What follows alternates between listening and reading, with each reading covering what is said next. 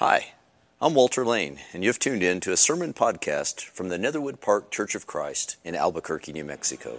Thanks for listening.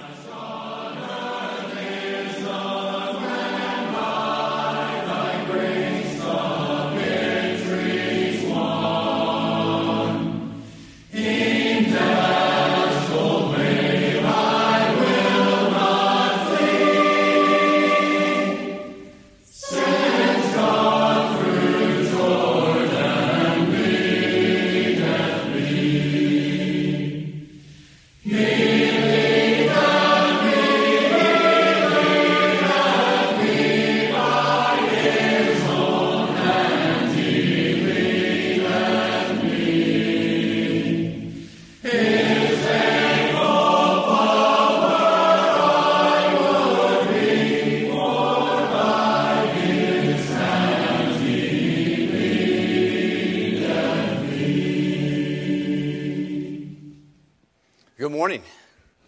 It is very good to be with you this morning. I was a little disappointed in that response, so let's try that again. Good morning. Good morning. Thank you. I appreciate that. Thank all of you who brought shopping bags this morning. Appreciate you taking the challenge, bringing those in, and I assure you that those will be put to good use. They'll be filled up with food. They'll be handed out to people who are hungry. Their lives will be blessed, and they will feel the love of God because of what you did. So thank you for doing that.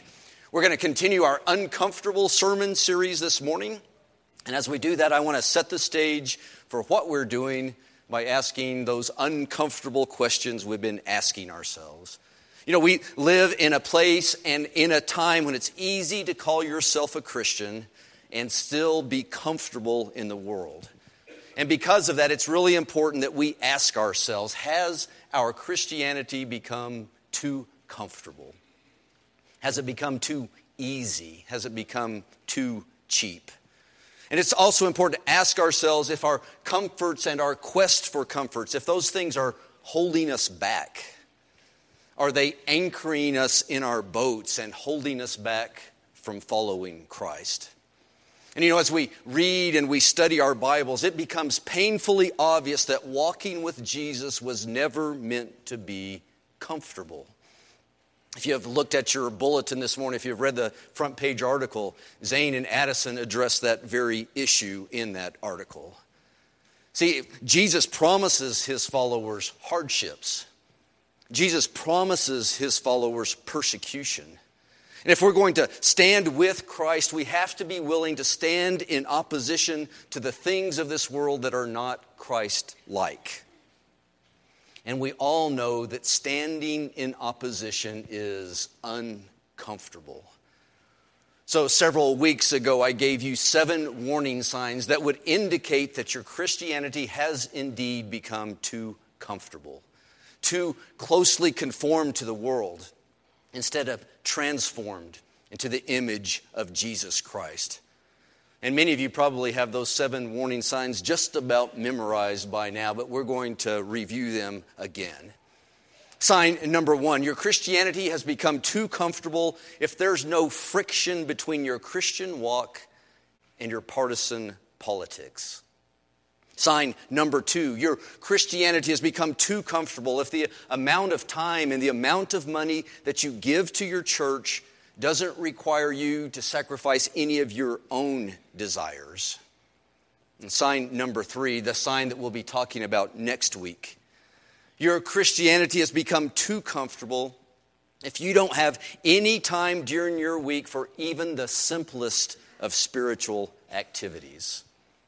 Sign number 4, it's the first sign that we explored.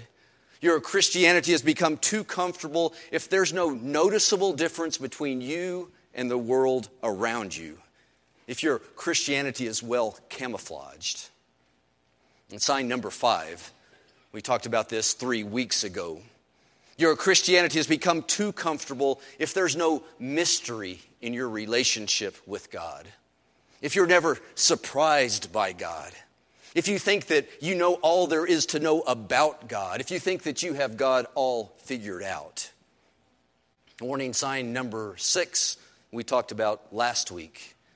Your Christianity has become too comfortable if you have lost your compassion for those who are less fortunate than you.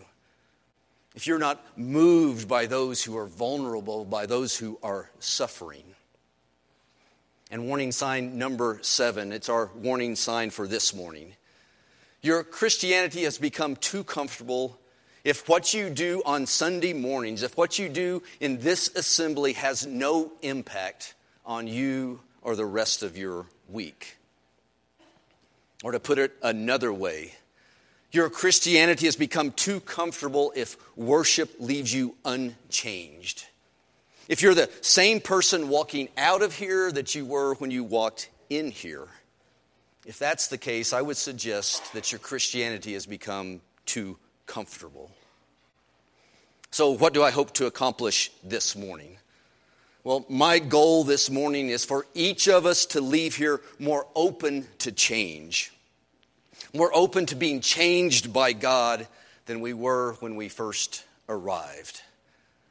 And to help us move toward that goal, let me ask you a couple of questions. These are very personal questions.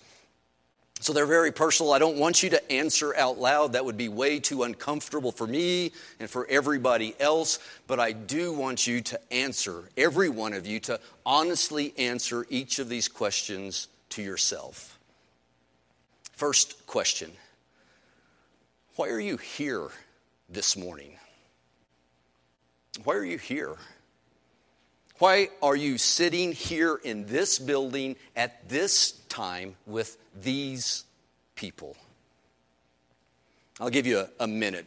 Be completely honest with yourself. Why are you here this morning?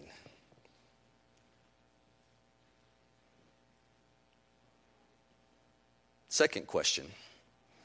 What were your expectations this morning when you walked through those church doors? What were your expectations? What did you expect to happen here? What did you expect to hear and see and feel and experience here? Let me give you another moment. In all honesty, what were your expectations as you entered those doors?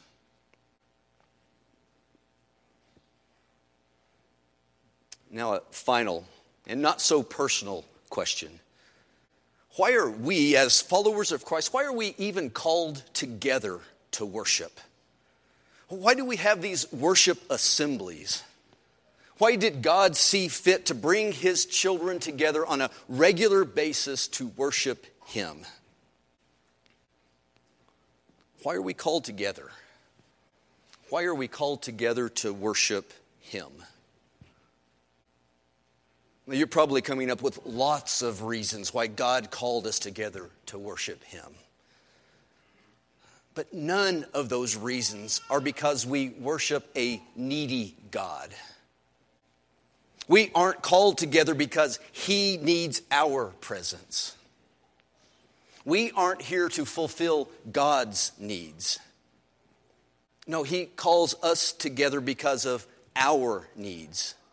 God calls us together because we, as children of God, as a family, we need to be in the presence of our Father. And our Father, God, can certainly be found here, in this place, among His people.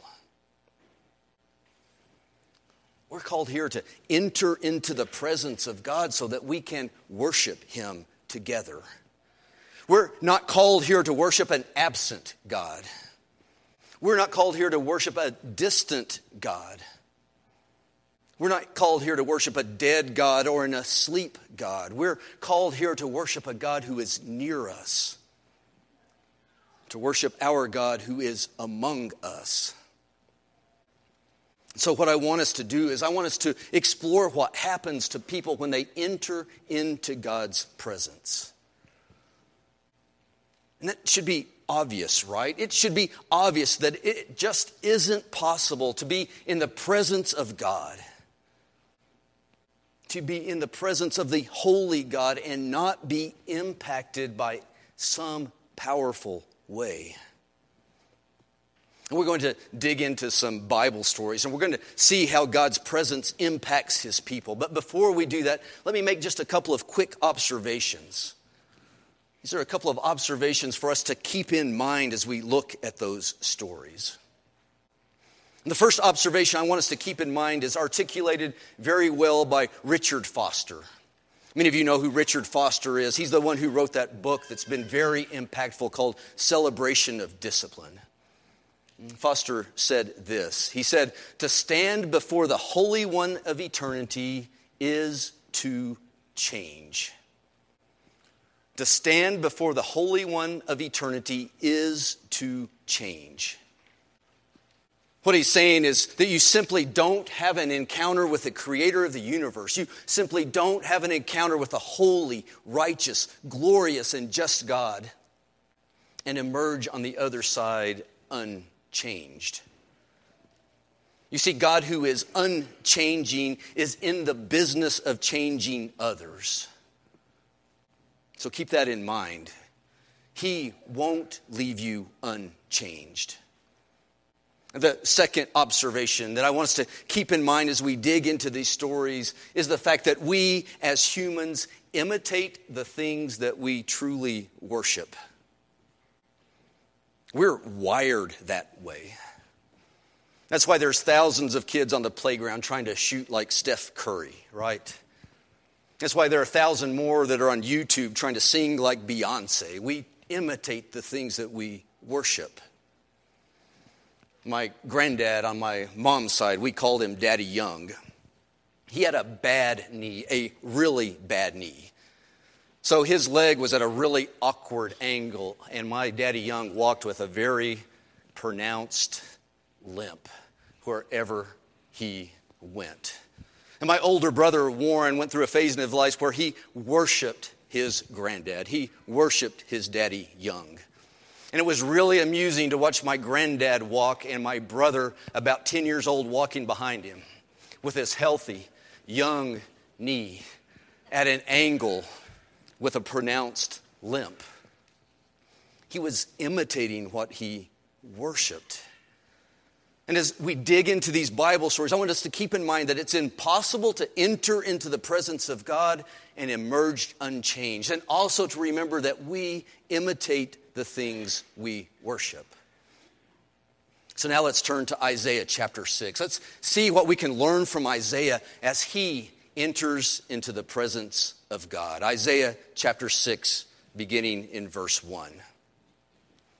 Isaiah is describing this vision. In the year that King Uzziah died, I saw the Lord seated on a throne, high and exalted, and the train of his robe filled the temple. And above him were seraphs, each with 6 wings. With 2 wings they covered their faces, with 2 they covered their feet, and with 2 they were flying. And they were calling to one another, "Holy, holy, holy is the Lord Almighty. The whole earth is filled with his glory." And at the sound of their voices, the doorpost and threshold shook, and the temple was filled with smoke. "Woe to me," I cried, "I am ruined, for I am a man of unclean lips, and I live among people of unclean lips, and my eyes have seen the King, the Lord Almighty." Then one of the seraphs flew to me with a live coal in his hand, which he had taken with tongs from the altar. And with it he touched my mouth, and he said, "See, this has touched your lips. Your guilt is taken away, and your sin atoned for." And then I heard the voice of the Lord saying, "Whom shall I send, and who will go for us?" And I said, "Here am I. Send me." What a scene. God high and exalted on his throne. Indescribable creatures calling out his praises back and forth, over and over. "Holy, holy, holy is the Lord Almighty. The whole earth is full of his glory." And doors are shaking and smoke is filling the temple. What does that scene have to do with us? Well, this isn't just a vision of Isaiah's God. No, this is a vision of our God. It's the same God. The same God who is present here and now. And you see, if we don't see and hear the seraphs, and if we don't feel the door shaking, and if we don't smell the smoke, I think it's only because we choose not to hear. We choose not to see. We choose not to smell. Or maybe it's because we didn't come in here expecting anything to happen. We didn't come in here expecting to hear and see and smell. Maybe because we didn't enter these doors expecting to enter into the presence of God. Because I'm convinced that if we enter in expectation, if we enter looking for God in His Word and looking for God in His people, if we enter listening for God in prayers and listening for God in songs, if we approach the communion table knowing that He is there, I'm convinced that we will see Him. We will hear Him. We will find Him. And like Isaiah, when we do see God's holiness, when we do see His glory, it makes us see ourselves for who we truly are. Woe to me, I am a man of unclean lips. And I live among a people of unclean lips. And somehow I've seen the Lord Almighty. You see, when we enter into God's presence, we are exposed. Our secrets are revealed. All pretenses that we have are removed. And when we enter into God's presence, we are convicted. We're convicted of our need to change.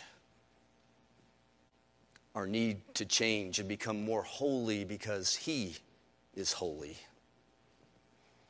And not only are we convicted of our need to change, we're convicted of our very profound debt. You see, in this place, we see clearly that our guilt has been taken away, that our sins have been atoned for, that Jesus is our live coal that's been taken from the altar to touch our lips and cleanse us and make us pure. And since we have been revealed and since we have been exposed for who we truly are, and since we have been convicted of our need to change and our overwhelming debt, we're open to His call. We're open to hear His voice. Open to hear Him as He says, "Whom shall I send?" And once we've opened ourselves to His call, we're able to truly and finally commit to fulfilling our role in His mission. Finally free to say, "Here am I, Lord, send me." What happens when we enter God's presence? Well, Isaiah shows us that it changes the way that we see ourselves. It convicts us of our debts. It convicts us of our need to change, and it opens us to God's call to commit ourselves to our role in His mission. We can't remain unchanged. Well, sometimes the change we need from God's presence that we find here as we come together on Sundays, sometimes the change we need is because of what's happening out there on all those other days. Sometimes we need to come here into God's presence to pull us back from the edge, to keep us from falling. The 73rd Psalm is a remarkable illustration of someone who's standing on the edge, just one step away from falling. We just got back from a trip to the Grand Canyon with my parents, and I got a whole new appreciation for this psalm at that point. How many of you have been to the Grand Canyon? How many of you have been at the edge of the Grand Canyon with a sheer drop-off thousands of feet below you? I haven't. I was back here at the Grand Canyon. But I watched people at the very edge of the Grand Canyon, and I could feel myself becoming physically ill as I watched them on the edge of the canyon. One slip one step away from falling. Not 18 inches, but thousands of feet. Here in the 73rd Psalm, we're going to hear about someone who's standing on that edge. Listen to how the psalm starts. He says, "Surely God is good to Israel, to those who are pure in heart." It sounds like a normal psalm, right? But then it quickly takes a dark turn. He says, "But as for me, my feet had almost slipped. I had nearly lost my foothold. I almost went over the edge." Well, why? Well, because I envied the arrogant when I saw the prosperity of the wicked. We see quickly this isn't going to be one of those kumbaya moments, one of those kumbaya psalms, right? No, this psalm is raw and it's real, and I think it's very relatable. He's on the edge. He's about to give up. He isn't seeing the point in having a pure heart. He's thinking to himself, surely God is good to the pure. But when I look around me, it seems like he's especially good to the wicked, because they're the ones who keep on prospering. So in verse 4, he says, "The wicked have no struggles. Their bodies are healthy and strong. They are free from the burdens common to man. They are not plagued by human ills." It's raw and real and relatable. He's on the edge. He's ready to give up. He isn't sure that there's any point in continuing to follow and imitate God. He's right on the edge. Verse 13, he says, "Surely in vain have I kept my heart pure. In vain I have washed my hands in innocence. Because all day long I have been plagued. I've been punished every morning." Can you relate? He's not sure there's a point. He's not sure there's a purpose in following God. But listen to things turn. Listen to how he's pulled back from the edge. Verse 16, he says, "When I tried to understand all of this, when I tried to understand why good things happen to bad people and why bad things happen to good people, when I tried to understand all of this, it was oppressive to me until I entered the sanctuary of God." He was on the edge until he entered the presence of God. And it was there that he understood the final destiny of evil people, the evil people he had envied. So listen to his conclusion, verse 21. He says, "When my heart was grieved and my spirit embittered, I was senseless. I was ignorant. I was a brute beast before you. But now I know that I am always with you. You hold me by my right hand. You guide me with your counsel. And afterward, you will take me into glory. Whom have I in heaven but you? And earth has nothing I desire but you.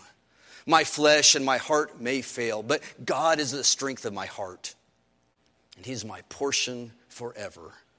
Those who are far from you will perish. You destroy all who are unfaithful to you. But as for me, it is good to be near God." What do we learn from this psalmist? We learn that it's good to be near God. It's good to come into God's presence, because being in his presence is what pulls us back from the edge. And when we enter his presence, it's there that we recognize that he's indeed always there. He's always with us. He's always holding our hand. Holding our hand even when we're standing on the edge, and he's always guiding us. And even though we may be suffering while others seem to be prospering, when we come into God's presence, we're reminded that he's going to take us with him. He's going to take us home to live with him forever. So what happens when we enter into God's presence? Well, His presence pulls us back from the edge. It keeps us from falling. One more Bible story about the presence of God. This time we're going to be in the New Testament. We're going to be in Acts chapter 4. First, let me give you some background as we go into this story. We're in Jerusalem.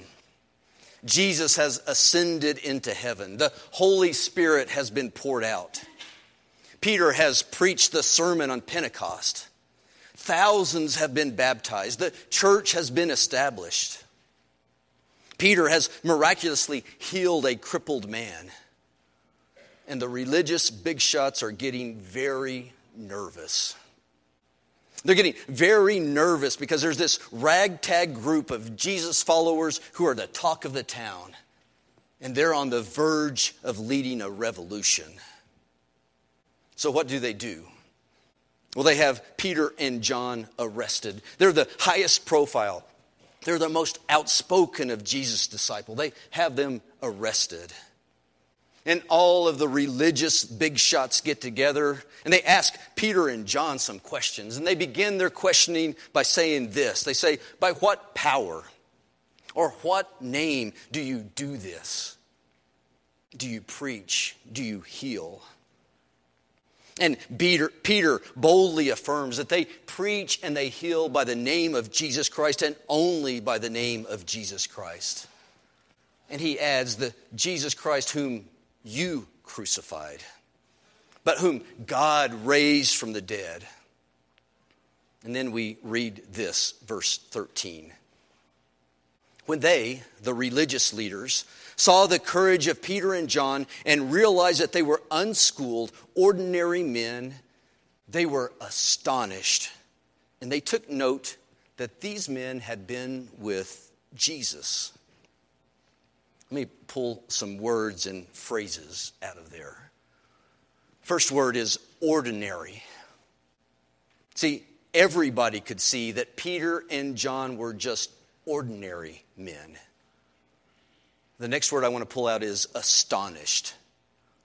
See, the big shot religious leaders were astonished that such ordinary men could be so astonishingly bold and so astonishingly powerful. They were astonished. And they took note. They took note of what? Well, they took note, they noticed, they marked it down that these men had been with Jesus. So let's connect all of those things together. Astonishingly, these ordinary men are able to do extraordinary things because they have been with Jesus. Because they have been with Jesus. And astonishingly, when commanded by the big shots to keep their mouths shut about Jesus, these ordinary men say this, verse 19. They say, judge for yourselves whether it's right in God's sight to obey you rather than God. For we cannot help speaking about what we have seen and what we have heard. What happens when we enter into God's presence?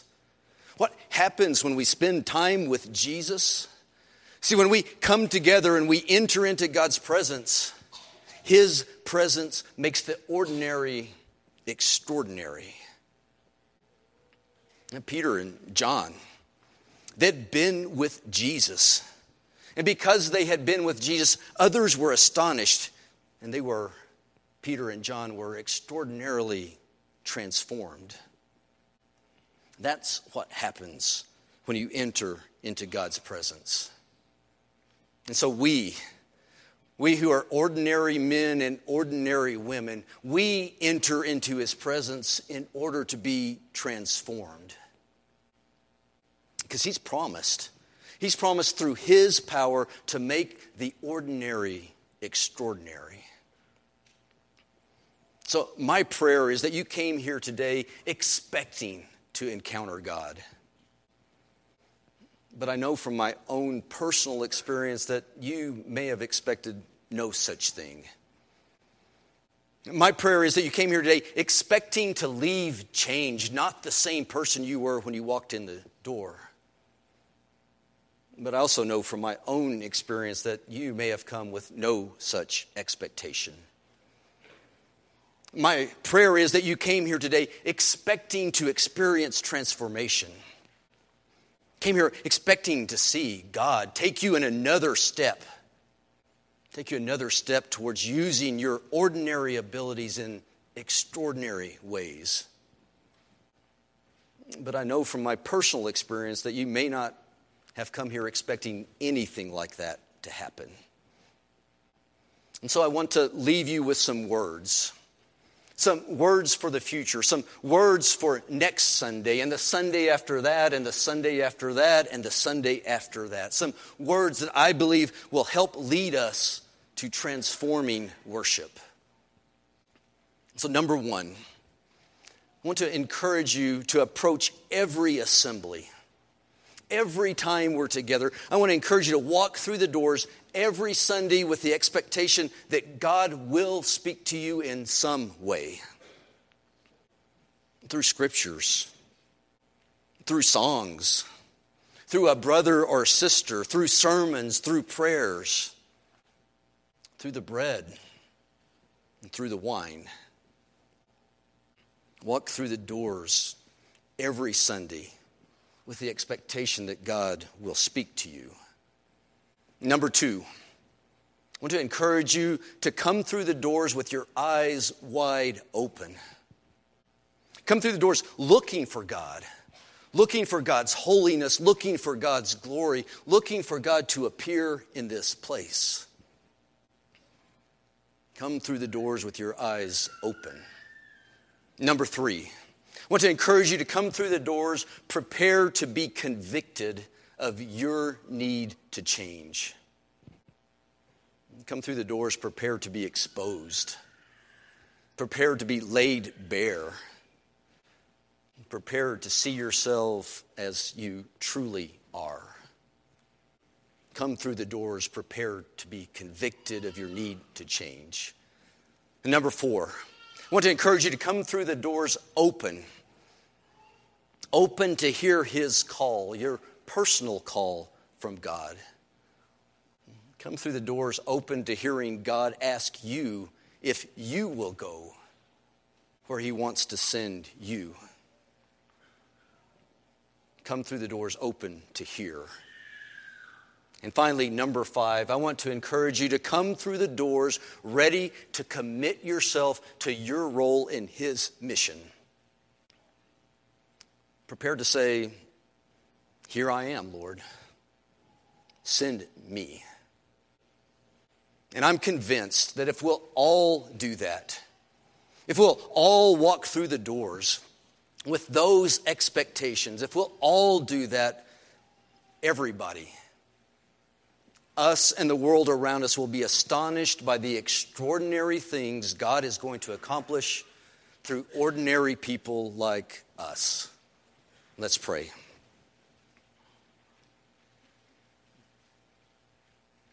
Now, Father, thank you for allowing us to enter your presence.